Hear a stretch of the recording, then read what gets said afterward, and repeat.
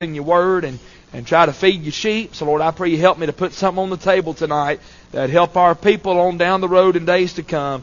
And what you do, we'll thank you and we'll give you glory for it in Jesus' name. Amen and amen.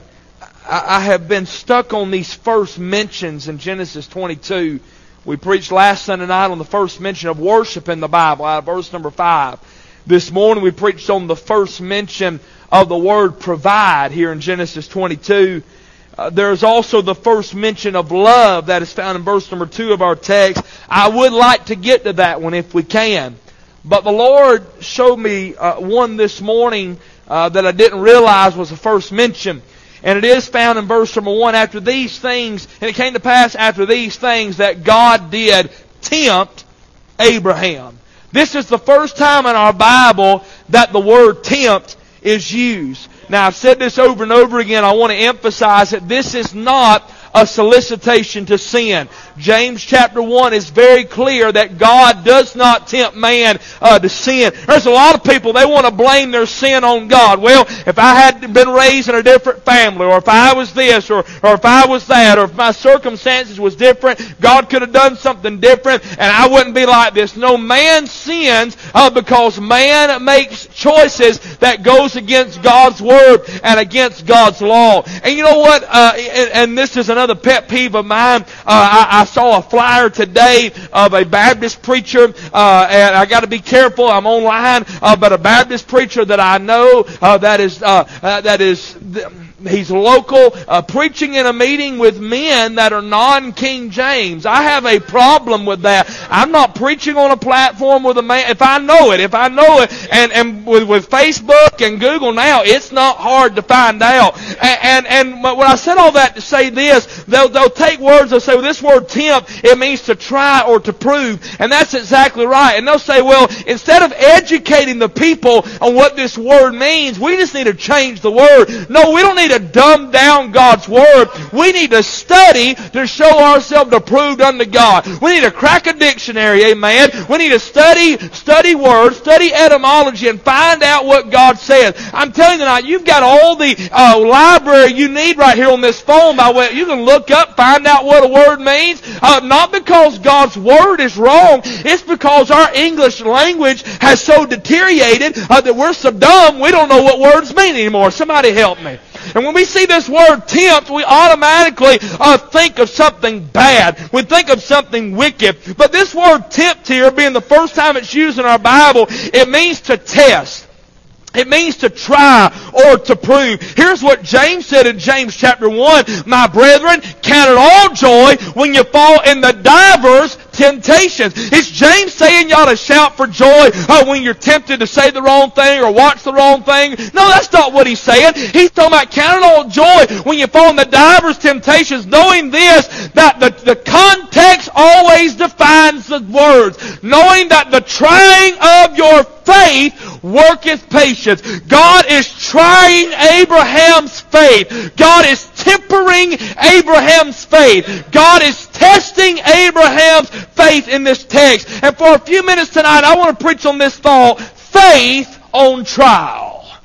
Faith on trial. I know that in James 1, when James is talking about the trying of our faith, he said, if any of you lack wisdom, let him ask of God. In other words, if you find yourself in a trial, if you find yourself in a testing, this goes against some preaching I've heard, but it is not a sin to ask God. It's not a sin to ask God a question, because he said in James 1:5, if any man lack wisdom, let him ask of God. In other words, if you don't know, ask God. I've heard people, hey, you ain't supposed to ask, you ain't supposed to question God. You ain't supposed to ask God a question. I understand we're not supposed to question God's authority, but God don't mind you asking a question, because his own son on the cross said, my God, why hast thou forsaken me? It's not a sin to ask God a question. How are you going to learn anything if you don't ask some questions? Amen. Brittany's got a job at Chick-fil-A, and I asked her, I said, how much you making an hour? I don't know. I said, when do you get paid? I don't know. I said, well, don't you think that's some good information to find out? I don't know. And I am raising teenagers 10 years before my time, all right? But it's all right. I'm like, And so she got her check today, and I open. I'm like, okay, you're making what I was making when I got married, all right? But what I'm saying is that you're not going to learn anything if you don't ask questions. You got to find things out. So Abraham here, the Lord is tempting Abraham. You know, this trial makes no sense in Abraham's life. Abraham's faith has faith, but it is being tried. And I want to emphasize 4 things about the trial of Abraham's faith, or faith on trial tonight. When God tempts your faith, when God tries your faith, when God tests your faith, that is really what God is doing. He is putting Abraham to a test in our scripture tonight. I want to say 4 things about it. Number 1, God constructed this trial. God was the one that designed and constructed this trial in Abraham's life. It was not the devil. I said it again. The devil gets too much credit for things that go wrong. It could, Job, somebody said, well, preacher, the devil come against Job. But not until God gave him permission. In other words, here's what God said to Job. He said, to the devil, He said, you've moved me against Job. That's what Job 2 says. The Lord told the devil. So it was God that, I know the devil came against Job, but in reality it was God, because God allowed the devil to get to Job. So the devil gets a lot of credit, but I want to remind you tonight that God is the one that designs our trials. Watching this text, he had a specific person in mind. Abraham. By the way, trials always have people involved. Specific people. And we don't mind when the Lord says, have you considered my servant Job? But we get real nervous when the Lord says, have you considered my servant? And He brings your name up. I want to live so He can, but I hope that He don't. Amen. I'd rather Him say, have you considered my servant Richie? Than my servant Josh. And He would reciprocate it my way as well. What I'm saying tonight, we ought to live where God could. We better pray that God would not. It's a specific person. God chose him for this trial. You realize the trials that we go through, God chose us for that trial. And God called him to that trial. God, watch this now. God took Abraham to the trial. He didn't bring the trial to Abraham. Ain't that weird? There's a specific person. There's a spiritual purpose after these things that God did. Tempt Abraham. This word tempt here comes from the word tempered. Some of you know about that word tempered. I was reading today, tempering is a heat treatment technique applied to aloes, steels, or cast iron. Here's the purpose, and you men that's done this know what I'm talking about. It is to achieve greater toughness by decreasing the hardness of aloe. If I've understood that definition right, they will temper things to make them stronger. So God, amen, God is putting Abraham through a tempering time, through a trying time, through a testing time, and He has a spiritual purpose. He's trying to make him stronger. I feel like God's trying to kill me. He ain't trying to kill you. He's trying to make your faith stronger. He is trying to develop your faith so you'll grow and walk closer to Him in the days to come. If you believe that, say amen. God does not waste trials. Here's what Peter says, that the trial of your faith, being much more precious than of gold that perisheth, though it be tried with fire, might be found in the praise and honor and glory at the appearing of Jesus Christ. This is what God is doing in the life of Abraham. He is putting him through a temptation, a testing, or a trial for the purpose of strengthening his faith. Well, preacher, I ain't in a trial tonight. Well, God might have us preach this to file it back so when the trial does come, we can remember this trial is not meant to destroy us. This trial is meant to develop us.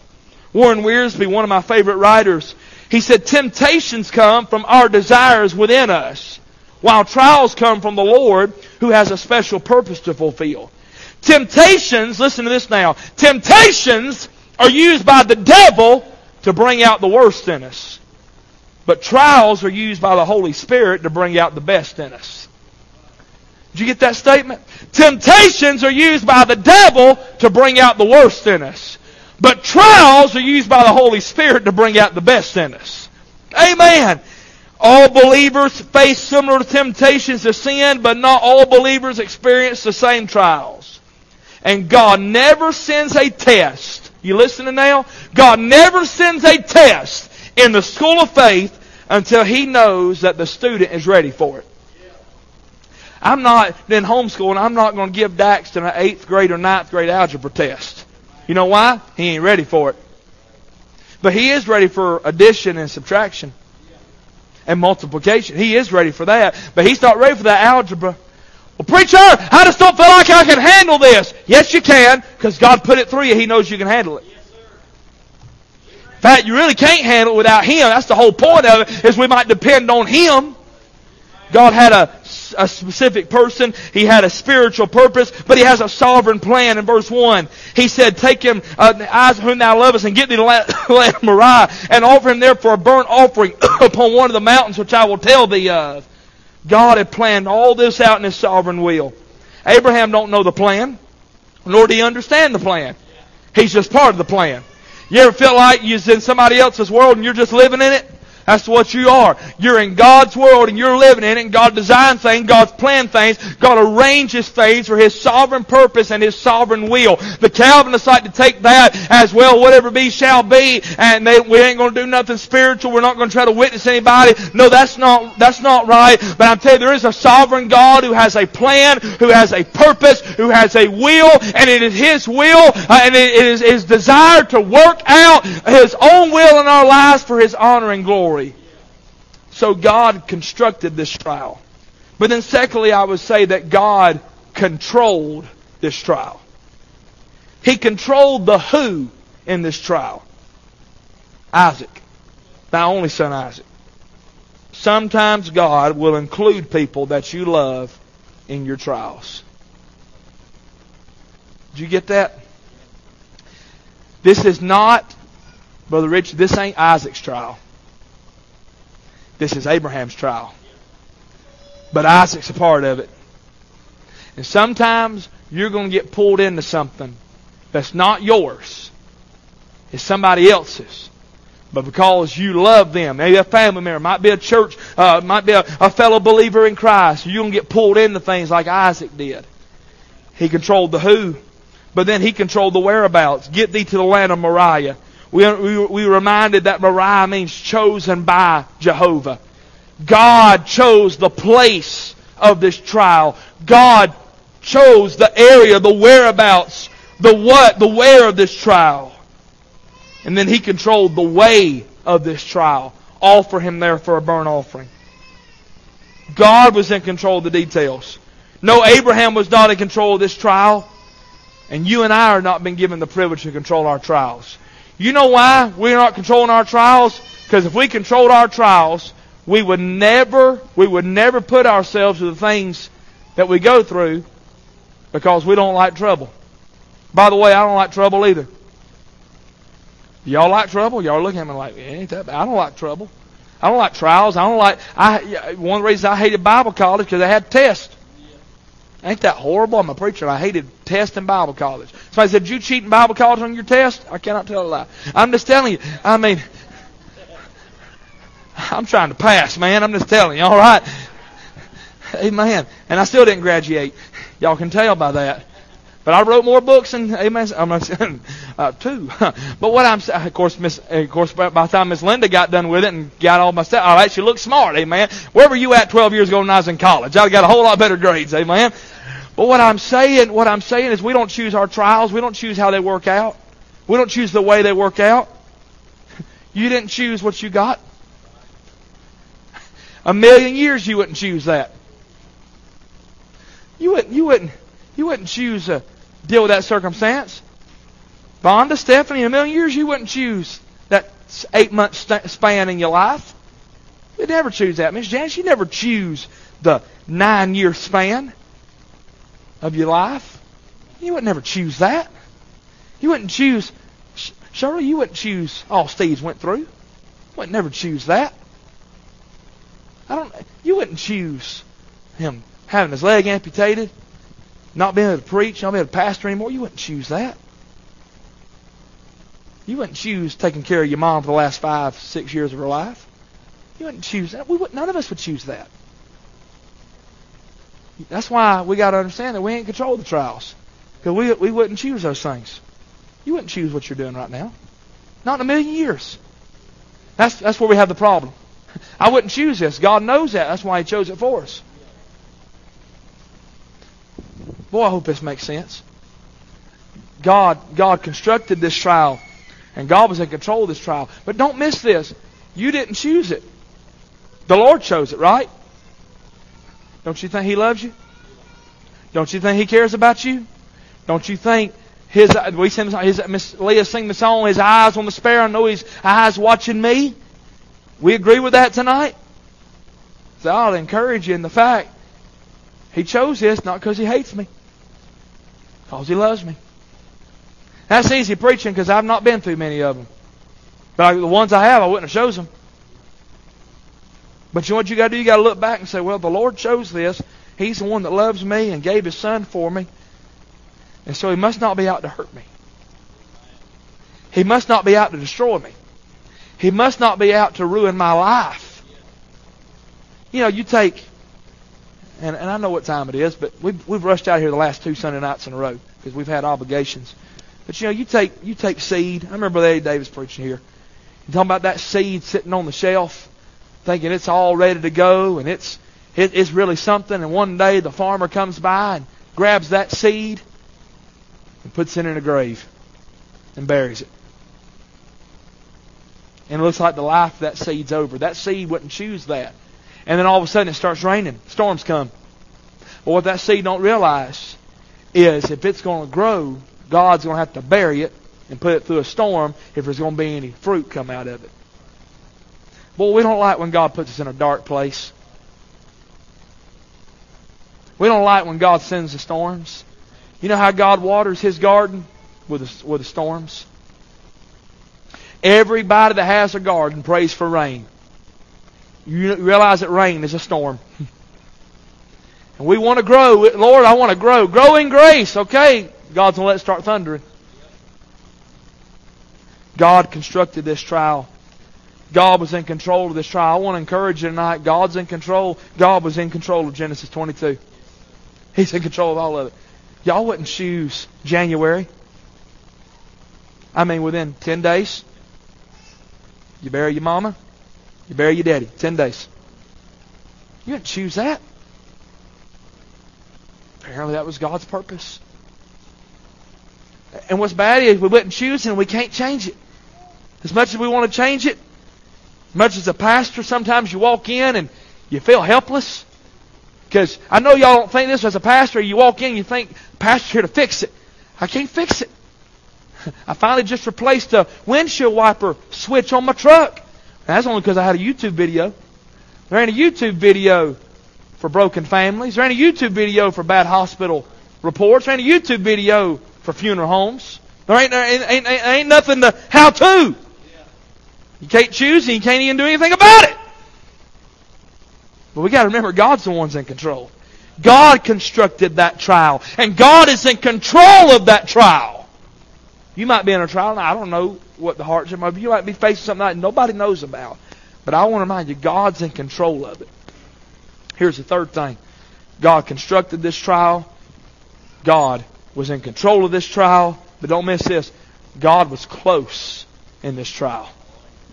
Because He's up there on that mountain. He lays Isaac on that altar. How close was He? Well, He was close enough to see. Would you look in verse number 12? Verse number 12.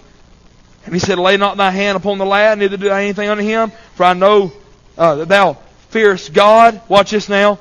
Seeing thou hast not withheld thy son, thy only son, from me. God saw Abraham through the trial. He was close enough to see. He sees you tonight. He sees the circumstance. He sees the trial. He sees. Y'all know I don't preach like this much, but I just got heavy on my heart tonight. He sees that. He was close enough to see. He was close enough to speak. Verse number 11, the angel of the Lord called on him out of heaven. You know, Elijah, 1 Kings 18, he's walked before the false prophets of Baal, said, your God's not real, He's fake, let's have a contest. God answered by fire, proved He was Jehovah. killed those 400 prophets of Baal. Elijah killed them. Took them down by the river and said, line up, I'm going to kill y'all. Read it. It's what he did. What a cool preacher. 1 Kings 19. Jezebel gets after him. Ain't it amazing? He kills 400 prophets and one woman put him on the run. And he sits down under that juniper tree. He just wants to die. And then he goes and gets in that cave, that dark place. God never told him to get in that cave. You know what happens? The Bible says in 1 Kings chapter number 19, I got the verses marked up here because I wanted to emphasize this. Y'all all right? He says, 1 Kings 19, that the Lord passed by and a great strong wind rent the mountains and brake in pieces the rocks before the Lord. But the Lord was not in the wind. And after the wind, an earthquake. But the Lord was not in the earthquake. And after the earthquake, a fire. But the Lord was not in the fire. And after the fire, a still, small voice. How many of y'all have a spouse that walks through the house giving you instructions, talking to you, and does it like this? I want you to take out the trash, mop the floor, and then gets mad when you say, huh? You don't listen to me. Well, stay in the same zip code when you're giving me instructions, please. She do that too? My wife does that. It must be a woman thing. Amen. Does Rhonda do that? Oh, God. Amen. Still small voice. That ain't Elijah! Ain't what that is. Believe it or not, I'm pretty loud. I'm pretty... Charles, I thought you was on my side, buddy. Amen. But still small voice ain't hollering. In fact, I'm going to turn my mic off for a second, Jared, so don't you ain't got to touch nothing, okay? I got it back here, all right?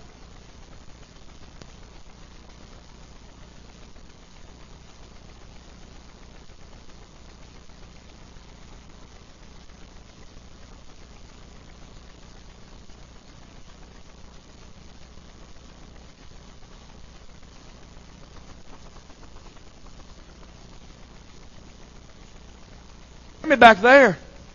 Now, he couldn't hear that still small voice 40 feet away. When I got close to him, he heard me. Here's Elijah. I ain't going to make it. God walks up and says, Elijah. It wasn't in that big earthquake. God had moved in the earthquake before. God moved in the fire before. God moved in the wind before. He had moved in the fire in the previous chapter. But Elijah didn't need a fire. He needed a still, small voice. And what I was doing, I was reminding Elijah, I'm right here. He was close enough to speak. He was close enough to see. He was close enough to supply. Abraham's got that knife back. And the angel of the Lord calls out and he turns around and there's a ram right there behind him. Right there. One preacher said Abraham and Isaac walking up this side and God's leading that ram up this side of the mountain. They never saw each other until they needed to see each other. That's how close he is tonight. Here's the last thing. I hope this made sense. God constructed this trial. God controlled this trial. God was close in this trial, but then God confirmed some things in this trial. Here's the first thing He confirmed. We've not read these verses in the preaching we've done, but He confirmed His character. Verse number 15, the angel of the Lord called unto Abraham out of heaven the second time and said, By myself have I sworn, saith the Lord. That's His character. He said, Abraham, I've sworn. I made some promises to you. Remember last time I talked about that covenant and the Lord let me see this Thursday night when I was preaching, how they cut across the wrist and they make that scar so that when they look down at their hand, they'd remember they had covenant one with another. Well, remember, Abraham can't keep covenant with God. So Abraham didn't cut into his wrist to make that scar. But I'm reminded that the Lord Jesus has wounds in both hands because He made covenant with Himself. And every time He looks at, there's no scars in my hands tonight. But there's scars on wounds in His hands, scars in His hands. That's reminded of that covenant. And He said, Abraham, by myself have I sworn. He confirmed God's character. The Hebrew writer said when he could swear by no greater, he swore by Himself. Which hope we have as an anchor of the soul, both sure and steadfast. The character of God. But then he confirmed the covenant of God. All them verses, what did He do? He went back through and He confirmed all those promises that He had made to Abraham. Let's read it. By myself have I sworn, said the Lord, for because thou hast done this thing, and hast not withheld thy son, thine only son, that in blessing I will bless thee, and in multiplying I will multiply thy seed as the stars of heaven, and as the sand which is upon the seashore, and thy seed shall possess the gates of his enemies, and in thy seed shall all the nations of the earth be blessed. What is the big deal about Abraham? Why is this such a big deal? Y'all still with me? Why is this such a big deal? Because from Abraham comes the Jews. Well, why are the Jews such a big deal? Because from the Jews came the Scriptures. Romans 3:2 said to the Jews was given the oracles of God. But hang on, there's something more came from them Jews. From the Jews came the Savior. Matthew chapter 1, verse number 1, the Bible says, Matthew 1:1, the book of the generation of Jesus Christ, the son of David, the son of Abraham. What is going on Mount Moriah that day? God is confirming His covenant that there's one coming. And it confirmed the conduct of Abraham. Because thou hast obeyed my voice, Abraham passed the test. Abraham is a type of God the Father in our text because he willingly laid his son on a wooden altar. And God the Father laid His Son on a wooden altar. So because Abraham's faith was tried when he got done, we preach about him. We say, boy, don't he look like God the Father? Willing to lay down His Son. I give this and I'm done. This has been so scattered, but this is what was on my heart. Remember I read that verse at the trial of your faith being much more precious than gold being tried with the fire. That goldsmith, I confirmed today. You know, a lot of preachers say things they've heard for years that ain't true. I wanted to make sure of this. That goldsmith, when he's purifying that gold, he'll put it in a furnace. When he puts that gold in a furnace, all the impurities, the Bible calls it dross, will come up to the top. And that goldsmith will take an instrument. When it comes up to the top, he'll take that instrument and he'll wipe it away. And then he'll put it back in the furnace again. And the impurities will come back up. He'll take an instrument and wipe it away. And he will repeat that process over and over again until he can see his reflection in that gold. Job said, but he knoweth the way that I take, and when he hath tried me, he did not say he would become gold. He said, I shall come forth as gold. He was gold before he went in the fire, but God put him through a furnace, wiping away the dross, so when he come out, he looked more like Him. You know why God puts us through trials, through furnaces, through times of pressure, heat, wiping things away, being confident this very thing that He who hath begun a good work in you will perform it to the day of Jesus Christ. Romans chapter 8 talks about He has predestinated us, not heaven, hell. No, He's predestinated us to be conformed to the image of His dear Son. You know what He's doing? He's still working on me. To make me what I ought to be. We sing it with the kids. It's not a kid song, it's a Christian song. It took them just a week to make the moon and stars, the sun and the earth, and Jupiter and Mars. But how loving and how patient He must be, because He's still working on me. God never, I said this before and I'm done. God don't send Abraham back up to Mount Moriah again. You know why? He passed the test. Passed the test. You don't have to take that one again, Abraham. You passed it. But in Genesis 23, the next chapter, Sarah dies. Another test. Oh, when I get this test over, I'll be good. No. Next chapter. It's his son that he loved in chapter 22. It's his spouse that he loved in chapter 23. But Abraham died in Genesis 25, old, full of days. And he's in the hall of faith. Why? Because God put him through some tests. God put him through some trials. By the way, we're using that principle I first mentioned, tempt. The Lord tempted Abraham. That tempering is, as I mentioned a few minutes ago, some of you men like to educate me more on tempering. Y'all know me. I'm as ignorant in all these things. But the purpose is to make it stronger. To make it stronger. Why is God putting me through this? Why am I going through this? God's making you stronger. Not so you can boast in yourself. Because Paul said, when I'm weak, then am I strong. My grace is sufficient for thee. For my strength is made perfect, is perfected in weakness. Let's stand together. But faith on trial. God's just trying to strengthen our faith. I appreciate your attention tonight. I preached 30 minutes again. I appreciate